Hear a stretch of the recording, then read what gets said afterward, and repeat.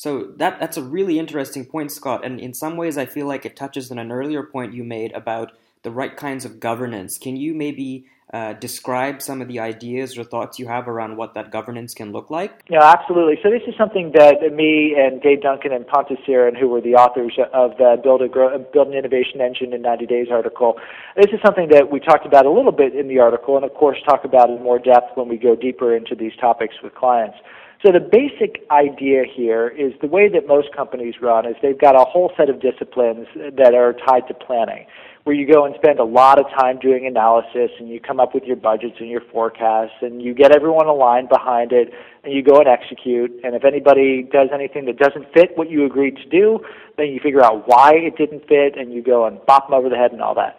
And actually, that discipline around planning is a good set of disciplines if you're in a linear, predictable environment. Unfortunately, that's not the environment that most of us are in today. So the basic idea that we suggest is borrow from the industry that does this well, which is the venture capital industry. Not perfect, there's challenges in that industry too, but the basic idea is because you can't know up front if an idea, team, or combination therein is going to work, you stage your investment rather than have it be a one-shot deal. You allow polarization when you make decisions. Most venture capitalists will tell you the very best deals they backed, not everyone agreed with them. In fact, there was somebody who disagreed really strongly, but someone was willing to take a stand.